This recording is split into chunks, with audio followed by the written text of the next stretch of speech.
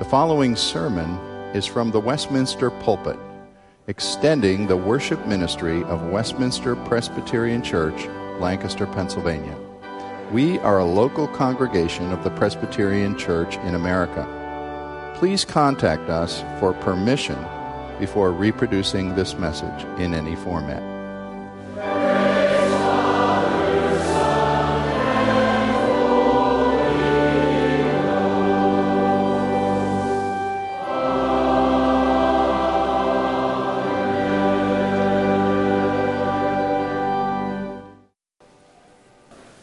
Genesis 39, as we're looking at the life of Joseph, an exemplary life of a godly man. Very little negative is really said about Joseph. He was human, of course, but at least in terms of reporting what the Scripture says in 14 chapters covering his life in the later part of Genesis, he's a man who walked in a very positive way before God in difficult circumstances. I'm going to read most of Genesis 39, beginning at verse 1 today. Now Joseph had been brought down to Egypt, and Potiphar, an officer of Pharaoh, the captain of the guard, an Egyptian, had bought him from the Ishmaelites who brought him down there. The Lord was with Joseph, and he became a successful man, and he was in the house of his Egyptian master. His master saw that the Lord was with him, and that the Lord caused all he did to succeed in his hands. So Joseph found favor in his sight and attended him, and he made him overseer of his house and put him in charge of all he had. From the time that he made him overseer in his house and over all that he had, the Lord blessed the Egyptian's house for Joseph's sake. The blessing of the Lord was on all he had in house and field. So he left all he had in Joseph's charge, and because of him, had no concern about anything but the food he ate. Now Joseph was handsome in form and appearance, and after a time his master's wife cast her eyes on Joseph and said, "Lie with me." But he refused, and said to his master's wife, "Behold, because of me my master has no concern about anything in his house, and has put everything he has in my charge. He is not greater in the house than I am, nor has he kept back anything from me, except yourself, because you are his wife. How then can I do this great wickedness and sin against God?" And as she spoke to Joseph day after day, he would not listen to her, to lie beside her or be with her. But one day when he went into the house to do his work, and none of the men of the house were there, in the house, she caught him by his garment, saying, "Lie with me." But he left his garment in her hand and fled and got out of the house. And as soon as he saw that he had left his garment in her hand and fled from the house, she called to the men of the household and said to them, "Look, he has brought among us a Hebrew to laugh at us. He came in to me to lie with me, and I cried aloud with a loud voice. And as soon as he heard that I lifted up my voice and cried out, he left his garment beside me and fled and got out of the house." Then she laid up his garment by her until the master came home. And she told him the same story, saying, "The Hebrew servant whom you have brought among us came to me to laugh at me. And as soon as I lifted up my voice and cried, he left his garment beside me and fled from the house." As soon as the master heard the words that his wife spoke to him, "This is the way your servant treated me," his anger was kindled. And Joseph's master took him and put him into the prison, the place where the king's prisoners were confined. And he was there in the prison. But the Lord was with Joseph, and showed him steadfast love, and gave him favor in the sight of the keeper of the prison. This is God's word. Today you might hear a saying that comes out every now and then. If you were thinking about a vacation to Las Vegas, Nevada, there's a saying that goes, "What's done in Vegas stays in Vegas." Seems to me to imply that we've declared Las Vegas a free sin zone, and you can go there and do whatever you want, and it doesn't count on your moral record. I think of that as being a very foolish thing to say.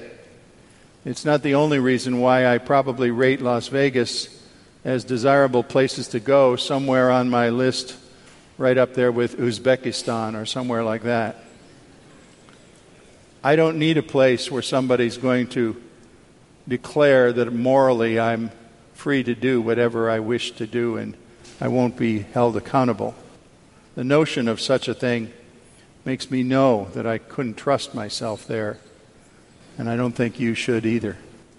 Genesis 39 actually traces almost 13 years in Joseph's life. We don't figure that out yet, but later on you can figure out the math of his age. From age 17 to 30 or so, he was in the circumstances that are described in chapter 39. And once more we find God's sovereign blessing following a man of faith through tragic circumstances. He's already been through bad enough that you would experience in a whole lifetime. His 10 brothers uniting to beat him up and sell him for profit and sit down and eat lunch while he was stuck in a hole crying out for their help, and they ignored him. What's worse than that? Well, there's more worse actually to come for Joseph as we follow him here. For this son of Jacob, Egypt was the Las Vegas of his life. Genesis 39 shows how the presence of God pursued this young man into a country that was renowned for its materialism, its anti-God spirit, and its sensuality. Centuries before Christ, back in Joseph's time, there were already pyramids and sphinx statues in Egypt. And many of the things that you associate with that land for whatever you might have studied about it in school, or maybe you have even traveled there. Here was a country that was advanced in many ways as a civilization. Their knowledge of medicine and science and astronomy and architecture and other important things was well advanced. Their agriculture was superior. The black soil of the Nile Delta and River Valley was able to grow almost anything. And so Egypt for many centuries had a strong economy as nearby countries came to buy the food products that they could produce in abundance. But for all the ways in which it was an advanced culture, there were other things about Egypt that were very dark, particularly their understanding of spirituality. The Egyptians were animists. They worshipped things in nature, animals and various natural phenomena. They had a whole array of gods. Perhaps chief was Ra, god of the sun, or Osiris, the river god, or Sobek, the great crocodile god of the river. And there was no true knowledge of the only God in Egypt. And for all of their science and advanced learning, they really were in darkness that way. And also in areas of sensuality. The image that you have from a Cleopatra in history. I guess this is really carrying me back because I was a child when I saw this, but I can vividly remember a Life magazine cover from the early 60s, I think it was, when Elizabeth Taylor was playing Cleopatra. And the vivid sexuality that she was projecting in that film role was probably true in many ways to what Egypt was about. You think of Joseph as a young man in his 20s growing to maturity in that environment. All by himself. He didn't have real companions, but he had his God. He had the presence of his God, and that meant everything. And yet here he was, and he could have done what many young men would do in such an environment. He could have simply indulged himself and had fun, taken in the pleasures. When in Egypt, do what the Egyptians do. But Joseph did not. And we aim to say why he did not here today. First of all, you need to observe here how the presence of God promoted Joseph's worldly success. He was bought as a slave, so he was now a piece of property, obliged to do whatever Potiphar, this captain of security forces, would tell him to do. And so he did. And he not only did what he was told, he did more than he was told. And quickly we find out that his performance of duties charged in the household of Potiphar, both in the fields and the house, were so superior that Potiphar quickly saw that putting this man in charge of everything was the right thing to do. Isn't it interesting how a slave can actually rise above captivity and slavery by showing excellence in doing the work that he is given to do? He's almost like a free man, really. There are no chains that have to bind him here. He's bound by his excellence of labor and talent. Well, if you don't know it, on the back of your $1 bill, you have something that speaks to this text, and that is a pyramid derived from the Great Seal of the United States of America.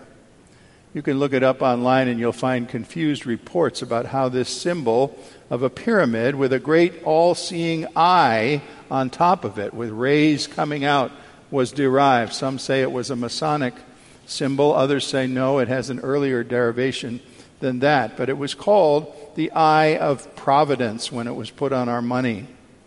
An old symbol of the idea, the notion that God is a watchful God and sees all things and observes all things. And it stands for the very thing we're talking about here, the presence of the Lord. The presence of the Lord wasn't some mystic thing. I know that you might think of what we read in Exodus when God's presence was witnessed by Israel in their Exodus journey by a pillar of cloud and a pillar of fire. That isn't the case here. It's not as if some kind of sparkly cloud was around Joseph's head or something. The presence of God, it seems, was Joseph's solid understanding that God was with him, that God saw him, and was accompanying his every step that he took, and that he was never out from under the gaze of God. Christians have long used a Latin phrase, coram Deo, to signify the idea that we live before God, that our lives are open to him. He sees us. He knows what we are. We're not hidden to him, no matter where we are, no matter how we might think we're trying to keep him from discovering what we're doing. He sees and he knows. And so Joseph knew that his real employer was not Potiphar, but God himself. And if his work was done so as to please the real employer, the Lord God, Potiphar could not help but be pleased. So we read here in verse 5, the blessing of the Lord was on everything Potiphar, a worldly man, had because of Joseph. And Joseph must have thought to himself, why, everybody here thinks that I'm Potiphar's slave and I'm working to please him, but I'm not. I bring the presence of God into this godless place, and I hope that Egyptians might learn something they've never seen or understood before, that the life of a man in captivity can really belong to the true and universal God. The Apostle Paul commented on this exact principle many centuries later in his epistle to the Colossians, chapter 3. Paul wrote there, obey your earthly masters in everything.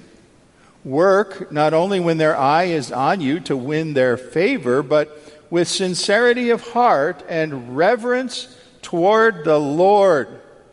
And whatever you do, work at it with all your heart, as serving the Lord, not men. Wonderful lesson that is timeless. It worked in Joseph's day, it worked in Paul's day. You and I can decide as Christian believers that we will either react to perhaps an unpleasant or onerous employer who demands unfair things, who gives us difficult commands, who makes employment with him downright unpleasant, that we're working for a slave taskmaster, or we're actually working for God. And in working for God, we will show that we are so superior to the commands of a heavy taskmaster that that person will not understand the kind of work that you do. And I guarantee you there will be a similar response as Joseph elicited. You know, we're only a few weeks now from our Labor Day holiday. It occurred to me the other day. We don't make that much out of Labor Day, at least not what it was originally designed to mean. A day, it was back in the days when laboring men, blue-collar people, really didn't get many holidays or vacations, and they were to get a day to think about rest from their labor and the whole relationship with employers.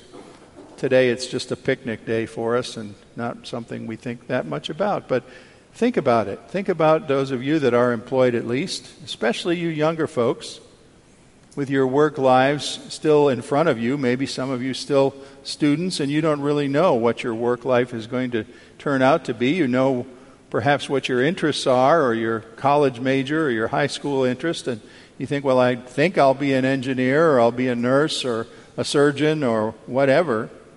But you don't know. Who will you be working for? Well, you say, how can I know that, Pastor? I'm only 18, or I don't have that figured out, who I'll be working for most of my life. But I want you to think about it. Who will you be working for? Is it possible you need to be thinking about working with the Lord, your God, as the one employer you report to at the end of every day and every week? And look at what happened in Joseph's case. There was no slave chain on him. He was really a free man because he worked for the Lord and for the Lord's glory. And you can do that too. Because our aim is to be at the end of life and to hear our God say to us, well done, good and faithful servant. Enter into the joy of your real employer. The presence of God promoted Joseph's success and the awareness of the presence of God. Well, there's this dominating second issue then for us to note in Genesis 39, and it begins with verse 6, with the seduction staged by a woman. We don't even know what to call her except Mrs. Potiphar. So she's always been Mrs. Potiphar because nobody knows her name. Here was a woman, no doubt, bred of privilege, spoiled, bored, possibly approaching middle age, and upset about the fact that her former beauty wasn't what it used to be. Didn't have enough to do with herself during the day, got up at 11 o'clock promptly every morning and tried to find something to keep herself busy with. And in this case, what she kept busy with was looking for attractive servants to beguile. Well, we read that she said to Joseph, who was handsome, young, strong, "Come to bed with me." Well, Joseph refused her, and not once, but multiple times, until her teasing voice took an edge on it, and it wasn't just an invitation anymore, it was a demand. "You are a slave in this house, do what I say." And Joseph still refused her. You probably know the saying, hell has no fury like a woman scorned. Well, this woman was scorned, and she did not like it. So she was once more persistent, and the day when she grabbed a hold of Joseph's clothing, some kind of a cloak or outer garment that he wore, held on, demanded, and he pulled away, and you know how he fled the house. And by the way, I don't know that I ever thought of this before last week, that it was twice that Joseph got in trouble, leaving behind him incriminating evidence in the form of an article of clothing. Both times it caused trouble. Why did Joseph run from Mrs. Potiphar? The house was empty. Nobody would know. Even if they did, he was a servant against whom people knew that, criticism of him is not going to go far because the Lord and master of the house saw him as the most reputable servant. And couldn't he just reason to himself that what happens in Egypt stays in Egypt? But no, Joseph couldn't do that. He was mindful of the gaze of his God, who saw him even behind closed doors or in secluded occasions or when nobody else was around. And look what he said.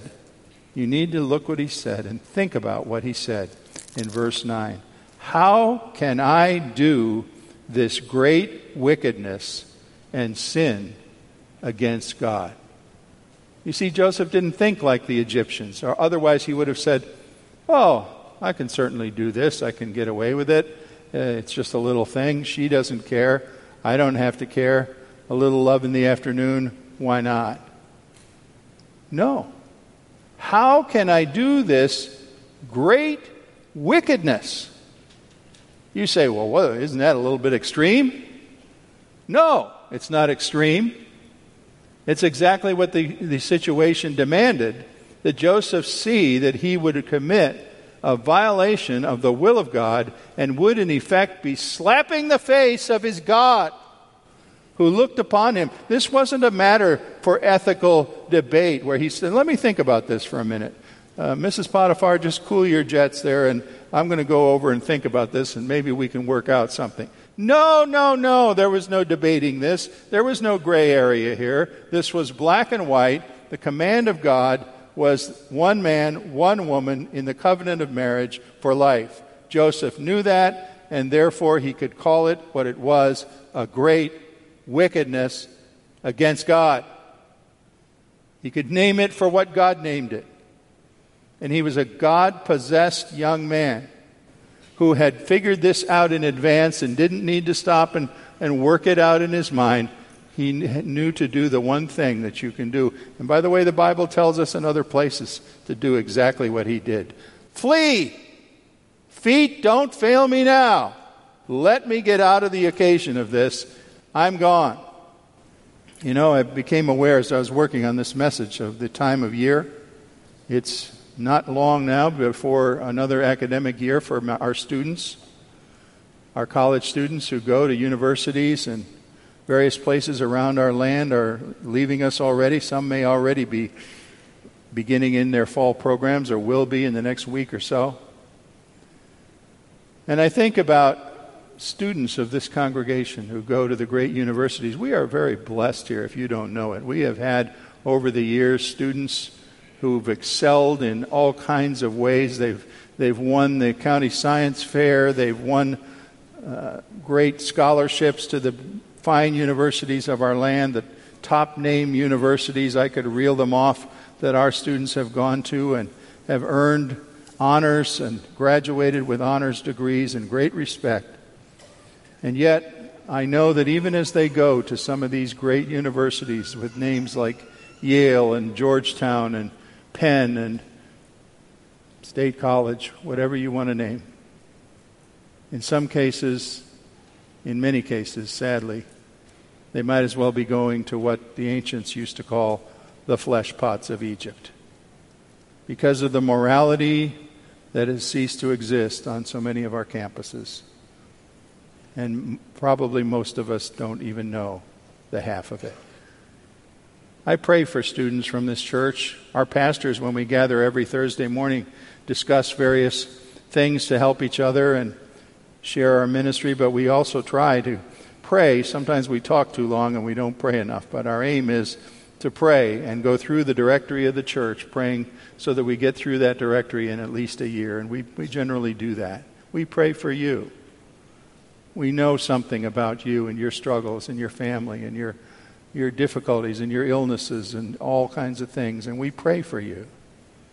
And I pray for students of this church especially. What tremendous challenges they have, even the best of them with their great intellectual gifts. Some of them in sports are very gifted in that area. I pray for them because the places where they spend 2 semesters every year are places of tremendous temptation and very few restraints anymore. And I know what I've seen now in a couple of decades of students from this church, and I commend before God those who have resisted temptation, those who have said, I will not, like Joseph, I will not do as the Egyptians do. But I know also that there have been others who've been pulled astray and have fallen after thinking they would never do that because they didn't have a predetermined fear of the Lord in advance of facing the temptation. You say, fear of the Lord? What are you preaching about now? Am I supposed to be afraid of God? I'm not talking about craven terror as if God is going to come and squash you for your bad behavior. That's a pagan notion. I'm talking about respect and reverence for your Creator and Heavenly Father of such a kind that you know that every hour of your life He looks upon it. He watches you.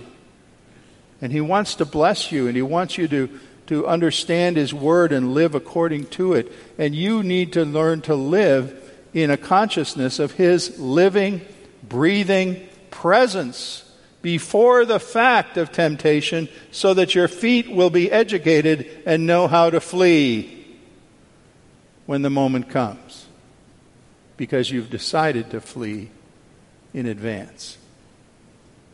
Well, maybe you ask, and I ask it as a third point today, can a Christian really dwell in the presence of God today so as to do what Joseph did? Well, I say the answer is very obvious. Of course he can. In fact, you're asking a very question of what it is to be a Christian. Every Christian knows, having bowed to Jesus Christ and calling Him Lord, we have the presence of God in us by the Holy Spirit. We have Christ Himself, Christ in you, the hope of glory. That's what it is to be a Christian. And for you then, Christian believer, 1 Corinthians 10:13 says this: no temptation has come upon you but as such as is common to man. Don't tell me you're being tested or tempted worse than anybody else has ever been. Nonsense. You're being tested and tempted exactly the way every man and woman in history has ever been tempted. But the Scripture says there, Paul writes, and God is faithful, who will with the temptation make a way of escape that you may be able to bear it. And one of the ways of escape exists in knowing how to call things what they are. I'm struck by the term in this text, verse 9, a great wickedness. Maybe some of you look at that and say, great wickedness? Are you kidding me? A couple people shacking up? What's the big deal? It's not a great wickedness in the eyes of TV or movies or any media that I look at today. Great wickedness? Yes, great wickedness. For that's what it is to have sexual intimacy outside of marriage. God teaches that in His Word. David knew that way back when he was lolling on his rooftop one fine day in Jerusalem. Some people say maybe he should have been out fighting a battle or something instead of lazing around, but there he was, casting his eye across Jerusalem and seeing a lady having a bath on the roof of her home. You know the awful story of David and Bathsheba.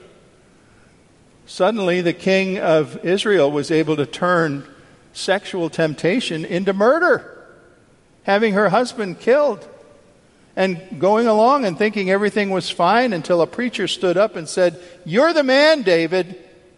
You've committed a great sin against God."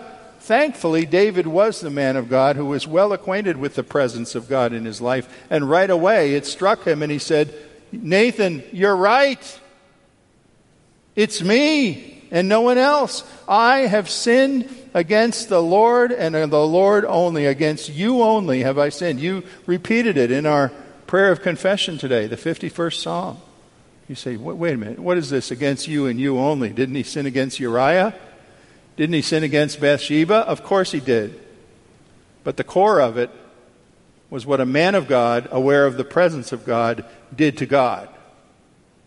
David says, I might as well have slapped God in the face, because that's what my sin amounted to. In this 21st century age, we look at this ancient tale of Joseph many centuries before Christ and say, folks, we can and we do as Christians have a strong sense of the presence of the Lord in our lives. It's guaranteed to a Christian. This presence of the Lord thing is a big subject in Scripture from beginning to end. Think about Moses. That's yet to come in Exodus here after Joseph. But Moses was sent on an errand to go and tell Pharaoh to let his people go. And he said, I can't do that. Lord, you got the wrong man. I'm not a good speaker and all this. Who will go with me? They're going to say, who are you and why should we listen to you? And the Lord said, Moses, tell them, the I am that I am is the one sending you. the Lord was with him. Jesus was said to be Emmanuel when he came to earth. God, what? With us. Most important preposition you can imagine. God with us. In John 14, Jesus knew he was leaving his disciples through his death on the cross. But he said, don't worry, I will return in the person of another counselor, the Holy Spirit, who will take up residence in you. I'll be with you. He also said in Matthew 28:20 in the Great Commission to go into the world, make disciples, I go with you to the end of the age. I'm not asking you to do it alone. I'm going with you. And then if you want to follow that theme, and I'm just dropping a few suggestions on this theme to you, the very end of the Bible, second last chapter, Revelation 21. What is the grand vision of the end of time as all believers are gathered before God? And Revelation 21 tells of the immediacy of God's presence with those who love him and worship him. And its great notion is this: God will be with us and be our God forever. Wow. I mean, beginning to end, that's the Bible's theme. Don't tell me, Christian, God's not with me like he was with Joseph. No, sir. If you're a believer in Christ, he is with you. You are his vessel. He lives in you. If you're saying, is God with me? You're asking, am I a Christian? And if you say, yes, I am, then he's with you. He's with you to bless you and bless those around you as you follow him and follow his will and look upon what he calls great wickedness as great wickedness. Like Joseph, how can we forget that we are new creatures in Christ? That we bear his name for honor or dishonor. And when we misbehave, it's Christ that people are seeing dragged down in the mud. His sympathetic eye is on us. He dwells in us. He whispers to us, go this way. And I say to you, there's one verse that I'll summarize with that speaks to me on this subject again and again. 1 Corinthians 6:20. You, this is addressed to Christians, you do not belong to yourself. You were bought with a price. Glorify God in your body. Thanks be to God. Father, what a challenge. So easy for us to think that there's a Las Vegas around every corner where we can do what we want and no one will know. You know. You know everything we do. You know everything we think. We confess to you we've been very foolish many times in thinking we're somehow in the closet doing things that won't count on our record. Thank you for being the God who sees and knows all, even though it can be a bit of a terrifying idea.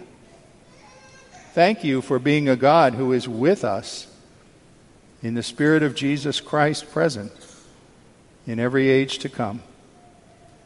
Thank you for giving wings to our feet that we might flee from things that would dishonor you. Help us in this for Jesus' sake. Amen.